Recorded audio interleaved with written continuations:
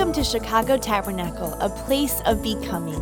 Wherever you find yourself, we pray that you would be encouraged today by God's Word. So now I am so excited to introduce our guest speaker today. I was sharing this with the staff. In your life, it's so important to get people who really are stronger in God. They're ahead in the things of God and who have a heart to pull you higher. Very important. You can find people who will criticize you, pull you down, hang out with you, but not do much for you. But to find someone who will pull you higher, that is a very rare and precious thing, but you should search for that, okay? And it's important in life that while someone is pulling you higher, how many know we have a responsibility to pull someone else higher too? Come on, somebody say amen. And so who's pushing you up? Who's pulling you up? Who are you pulling up? Big part of the Christian walk. And Pastor Durso and Pastor Maria, they have been like locomotives. They have been like the big giant train that pulls so many people. And in the goodness of God, Chrissy and I got on that train too. And for years, they've been pulling us. For years. You know, when we got our first big assignment, I was 28 years old. Chrissy was 25, I think. And we took this church of 1,000 people. I was overwhelmed. I'd never preached before. Who did I call? Pastor Durso. I'm sure he doesn't remember this conversation. And I was so overwhelmed, and he prayed for me, and he said, Al, look, just get up real early and seek God. And if you get up real early and seek God, I had little kids, it was just, he said, God is gonna walk you through this. And that's when I really started, okay? Getting up early started because Pastor Durso said, God will help you if you'll just get up early and seek him. He's gonna help you. And that's one of hundreds of moments that I've had with Pastor Durso, with Pastor Maria, where they've spoken into our lives. We are so happy when we're with them because it's like having mom and dad, grandma, grandpa. Her grandma and grandpa are here, and it's such a blessing to CT and to PT. And we're online right now with Philadelphia Tabernacle. Hello, everyone there. Come on, let's put our hands together for Philly Tab. I am so thrilled that you guys get to be ministered to by Pastor Durso. He and Maria are gonna come visit in Philadelphia in the near future, but I'm so excited. Would you join me? Could we give a warm Chicago and Philadelphia Tabernacle welcome to Pastor Durso? Maria, would you stand? Come on, let's put our hands together for her as well.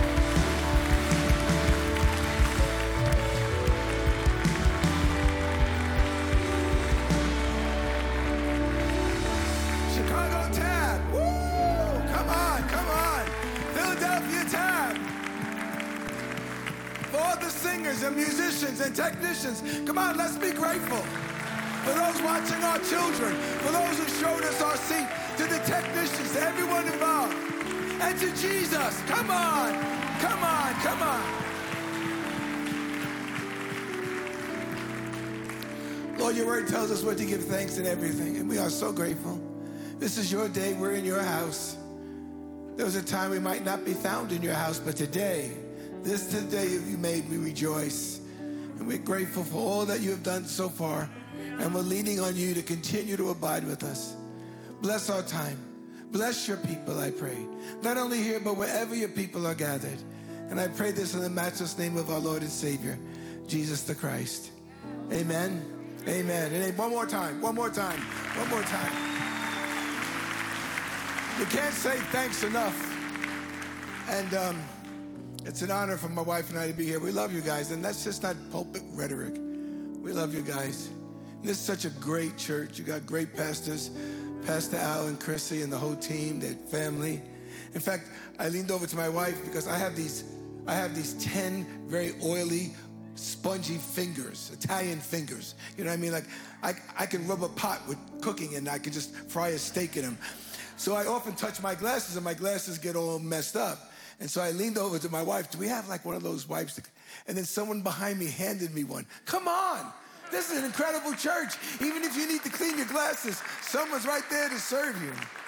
Amazing. Amazing. Well, once again, I could never say it enough that I'm really happy to be here. We love you guys. And I want to talk to you about something Jesus said in the last 24 hours of his life. When you read the Gospel of John, that's an interesting gospel because he addresses some things that the other gospel writers did not address. He wrote his gospel years later after the other three.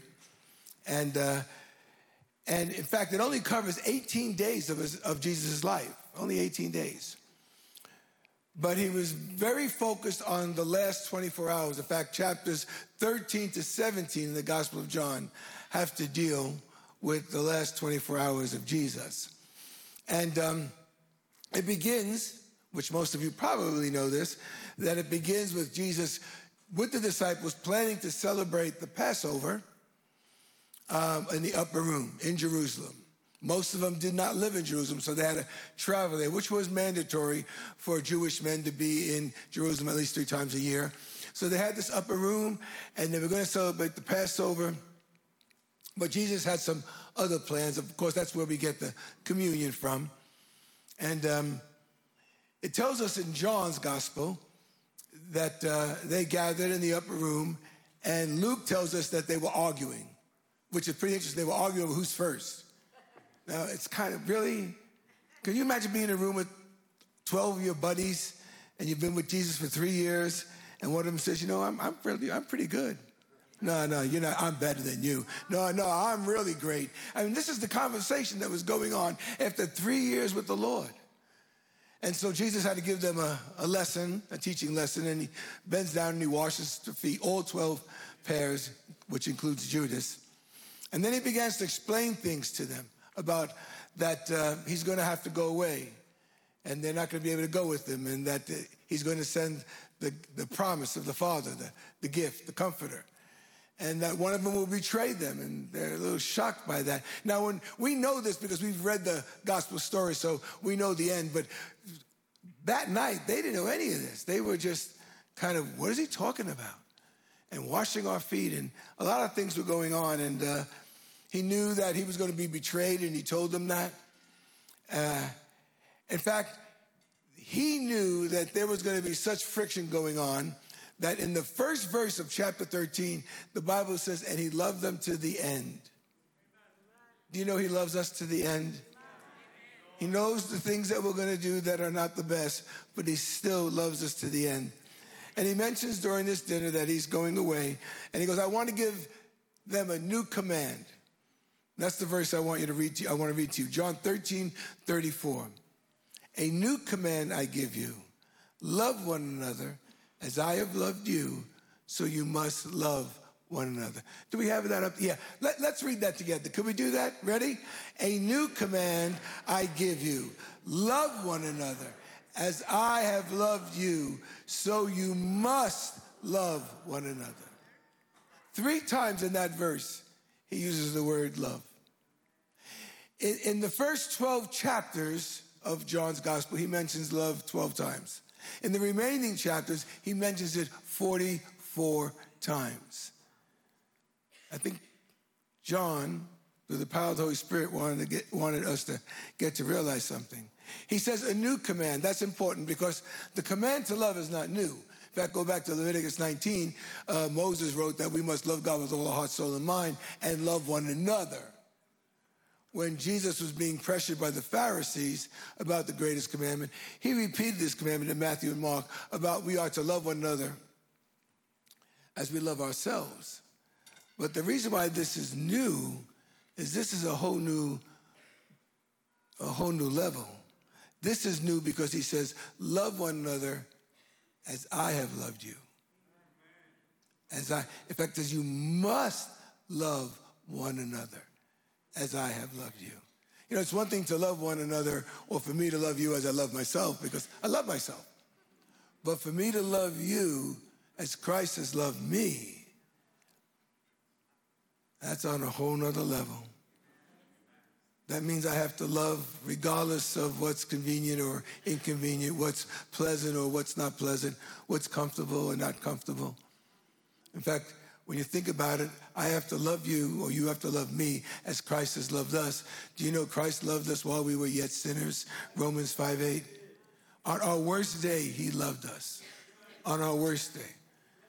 Jesus loved us with all our flaws, with all our failures, with all our faults. And he says that's how we to love one another. With all their faults, with all their failures, with all their flaws. He loved us when we sinned. He loved us when we were obnoxious.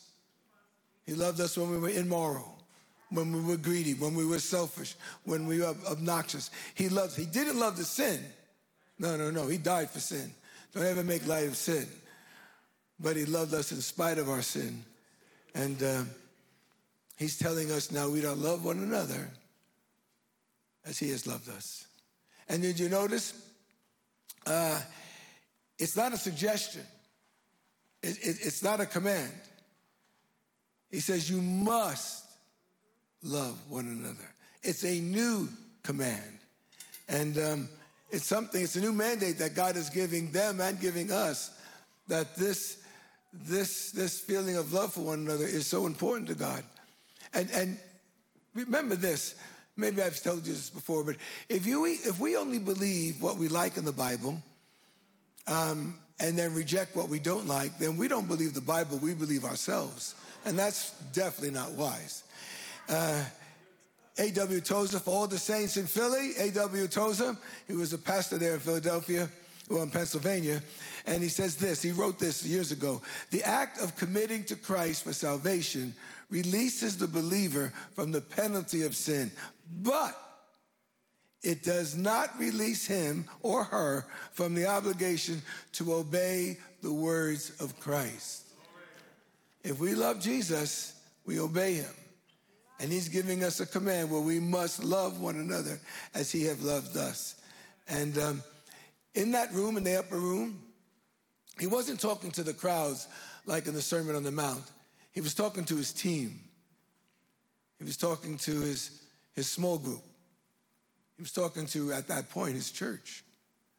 Like what we're talking about right here. The community groups that are in this room, the church that's in this room, the small groups that are here, the team that is here. We are to love one another as Christ loved the church. In Philadelphia Tabernacle, you are to love one another as Christ loved the church. Now, the disciples, as we all do, they had relational issues. I already mentioned that they argued. On my count, I think 3 times it records in the Gospels that they argued. They had different personalities. They had family. Andrew and Peter and James and John, they were cousins and brothers. They were family. So that can go a little sideways. Not here. In Queens it does, but not here. They had friends, Philip and Nathaniel. They were friends. They could have had relational issues. They had Simon the Zealot, who was one of these. A zealot was someone, a Jew who was so strong for Judaism that he would kill the Romans if he could. He hated them. So Simon the Zealot is a part of the team, and then so is Matthew, the tax collector, who was despised by the Romans and hated by the Jews because he was a Jew who worked for the Romans. And God puts all these people together, and he says to them, Simon and Matthew and Philip and Nathaniel and Andrew and Simon and James, love one another as I have loved you, as I've put up with you, as I've compromised with you. Put up with one another. You must love one another. That's the degree of the command that we're given. Those are some of the last words Jesus said on the night before he was crucified. Now, we probably all know that saint, that brother, that sister that might be difficult to love. Well, be careful. It might be you, you know. So be very, don't start looking at your neighbor. Don't start poking your spouse, you know. But there are those people that are not compatible. A good word, right? And yet they're the ones we're told to love. I mean, they have different interests. We're all in the same church, but they have different interests. They worship differently. They express their praise differently. One might be a little bit more conservative, and the other one might be a little bit more animated. And the Bible says, regardless of your opinion of their worship or praise, you got to love them. It might be the choice of attire, the way someone dresses. It might be the makeup they may wear, or the body piercings they have, or the tattoos. And you could have certain opinions of that. You can have your opinion, whatever you want. But according to the Word of God, you must love them as Christ has loved you. Yeah. And as mismatched as the disciples were, selfish and sinful and prideful at times, they were still given, as we're given, the same command. Love one another. And, well, how am I going to do that, Pastor Durso? Well, God did promise the gift, the promise, the Holy Spirit, the Comforter, the one who's going to empower. That's how we're able to love one another. In and of ourselves, no, we can't. I'll be the first one to admit that. But with the power of God working in us, the privilege, the promise of the Holy Spirit, we can. We can love it. We can even love the unlovely. Because Jesus loved us when we were unlovely. We can even love those that have doctrinal differences, theologies different, philosophy different, Christian philosophy different than ours. You might not agree with someone. You could agree to disagree, but you can't dismiss the command that you're to love one another, even when we have differences. I mean, think about the body of Christ. There's only one name in the Bible, and it calls us believers or saints. But, we have Presbyterians, we have Baptists, we have Catholics, we got Pentecostals, we got Charismatics, we got Lutherans, we got Episcopalians. Did I forget any? Presbyterians? Did I leave out the Presbyterians? I hope not. Methodists, thank you. We have all kinds of different denominations. And we obviously don't agree eye to eye with each other. But we got to love one another. According to Jesus, we are to love. The distinguishing mark of us being Christians is not what our theology is. It's about us loving one another. It's how we treat one another. Is it easy? No, it's not easy. Otherwise, we could do it without God, but we can't. But it has to be doable because Jesus wouldn't have told us or commanded us to do something that was impossible. I told you that John wrote his gospel somewhere around 90 AD. Of course, people differ, but they say around 90 AD, and that's why he included things like the raising of Lazarus or the changing of water into wine. The other gospel writers did not. But he repeated this command, and this is what struck me, because God doesn't exaggerate. And yet this command is repeated, even that one night. I already told you in John 13:34, where he says that he gave us a new command, that we must love one another as Christ has loved us. Well, that same night in the same room, John 15:12, it says this, my command is this. He repeats that word again. Love each other as I have loved you. He already said it earlier, but he's repeating it again. I don't think Jesus just repeated things to hear himself talk. He was trying to drive something home because we all can forget. We all can forget.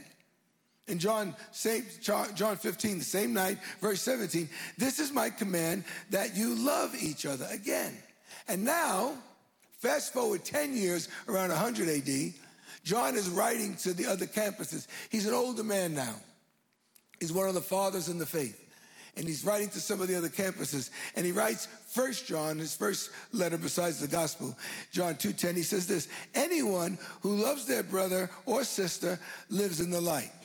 However, anyone, this is 2:11, anyone who hates a brother or sister is in the dark. Wait, I can hate a brother or sister? Well, I guess it's possible. Otherwise, the Bible wouldn't include that. We're talking about the family of God. Same letter to the campus, 1 John 3:11. For this is the message you heard from the beginning. You should have loved one another.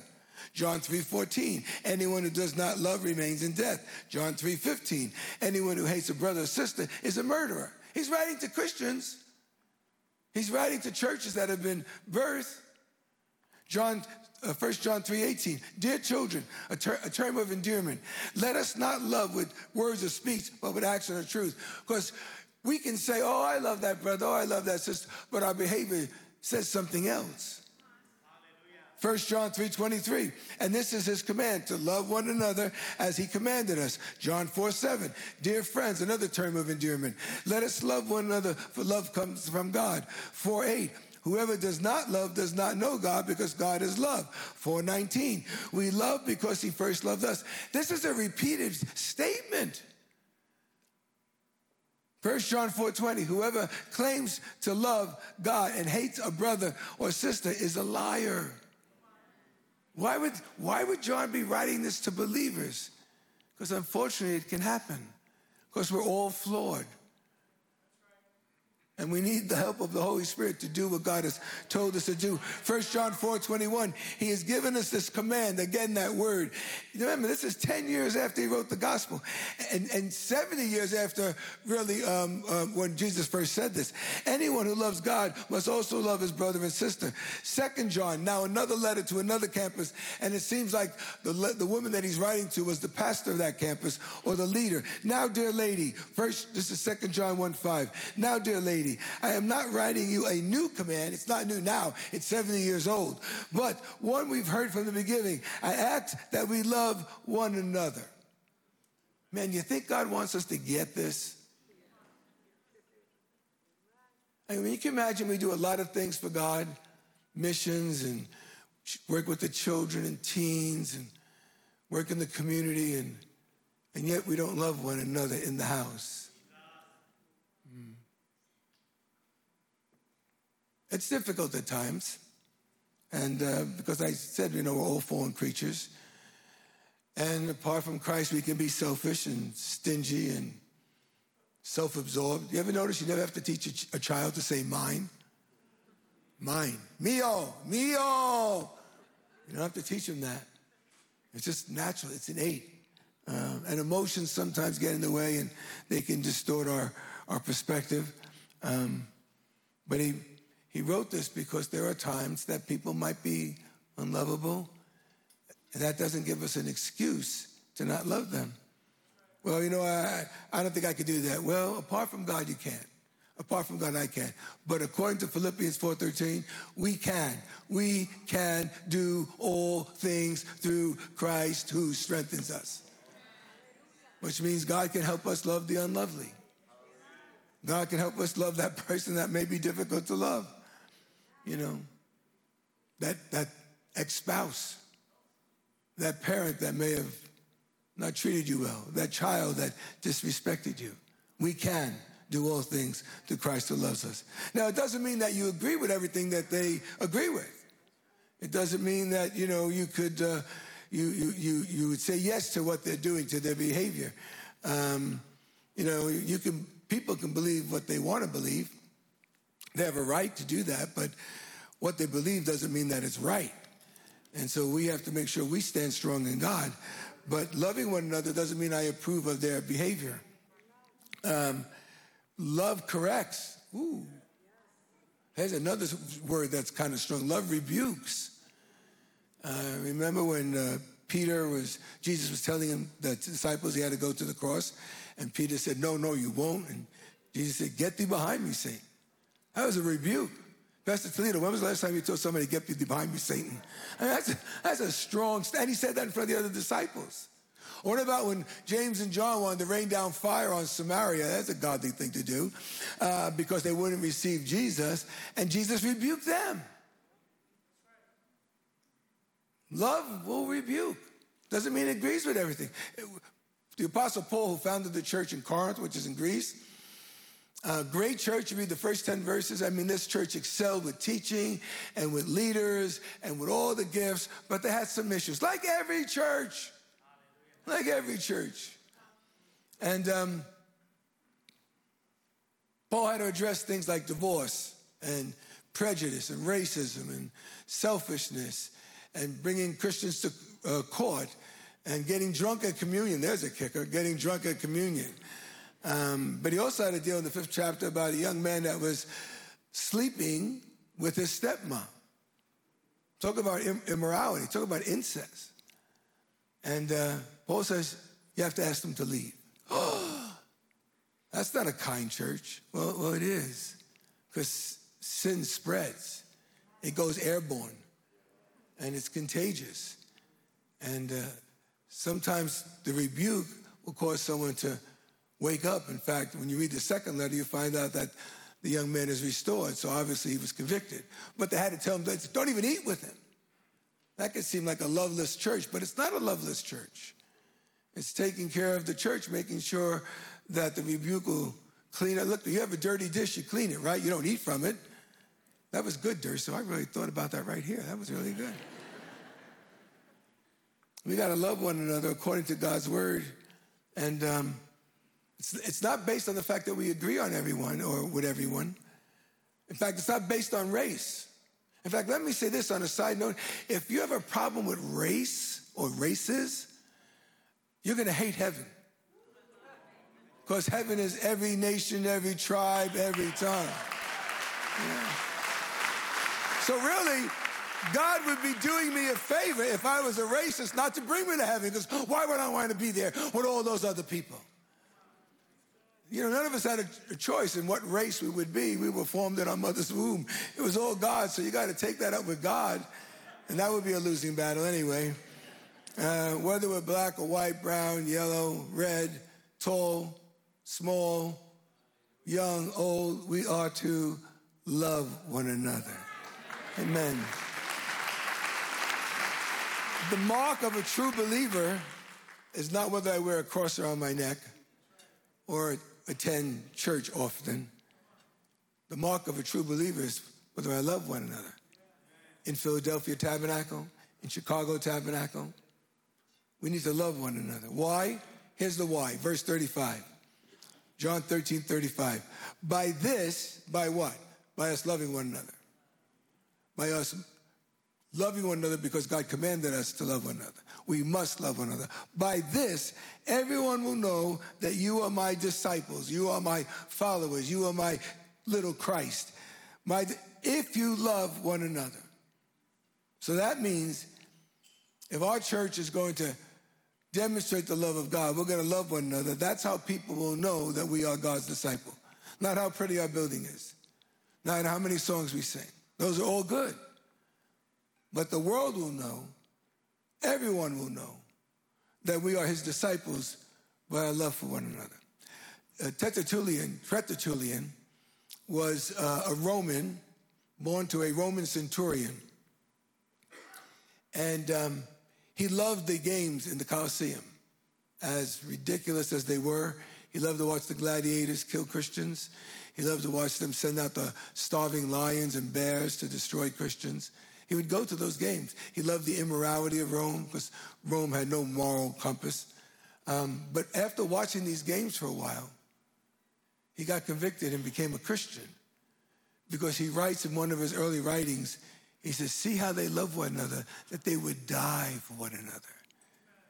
And he became an early father of the church and a great influence in North Africa. It was the fact that they were willing to die for one another that caused this Roman citizen to become a Christian. In closing, the Apostle Paul founded a church, as I said earlier, in Greece. And this church was amazing. It's the church of Corinth. And as I mentioned, they had a lot of issues that Paul had to deal with.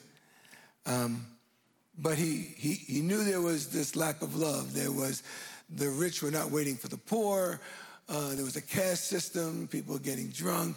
And so he had to remind them of this important commandment. And oftentimes at weddings, people want to use this passage, and it's fine. But in the context, it was written to Christians because there was a lack of love.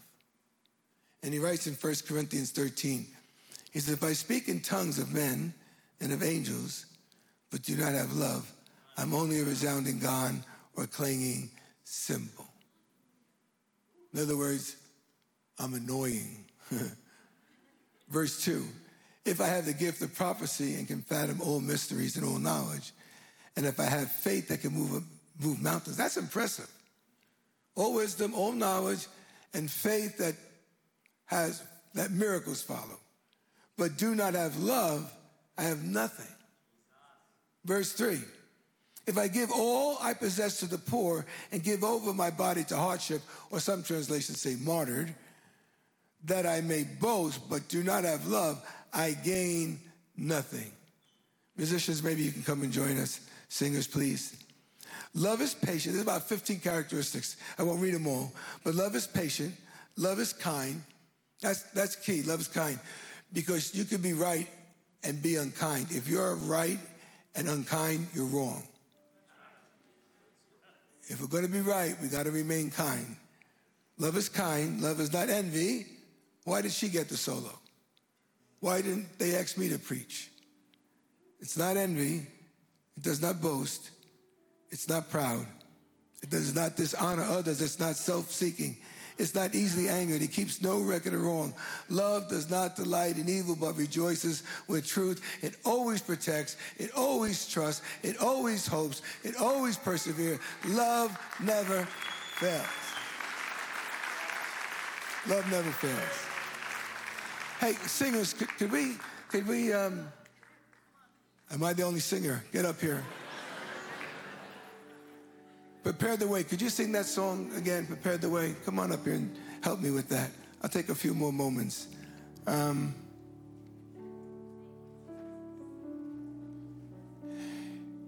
For us to do what God has called us to do here in Chicago and in Philadelphia, we have to love one another. I mean, that sounds so simple that it's almost foolish, but it wasn't foolish to God. We could do a lot of great things for the Lord, but if we don't love one another, genuinely love one another, remember the criteria, the way God loved us. I don't know about you, but when I think back in the day, I did some really ugly things.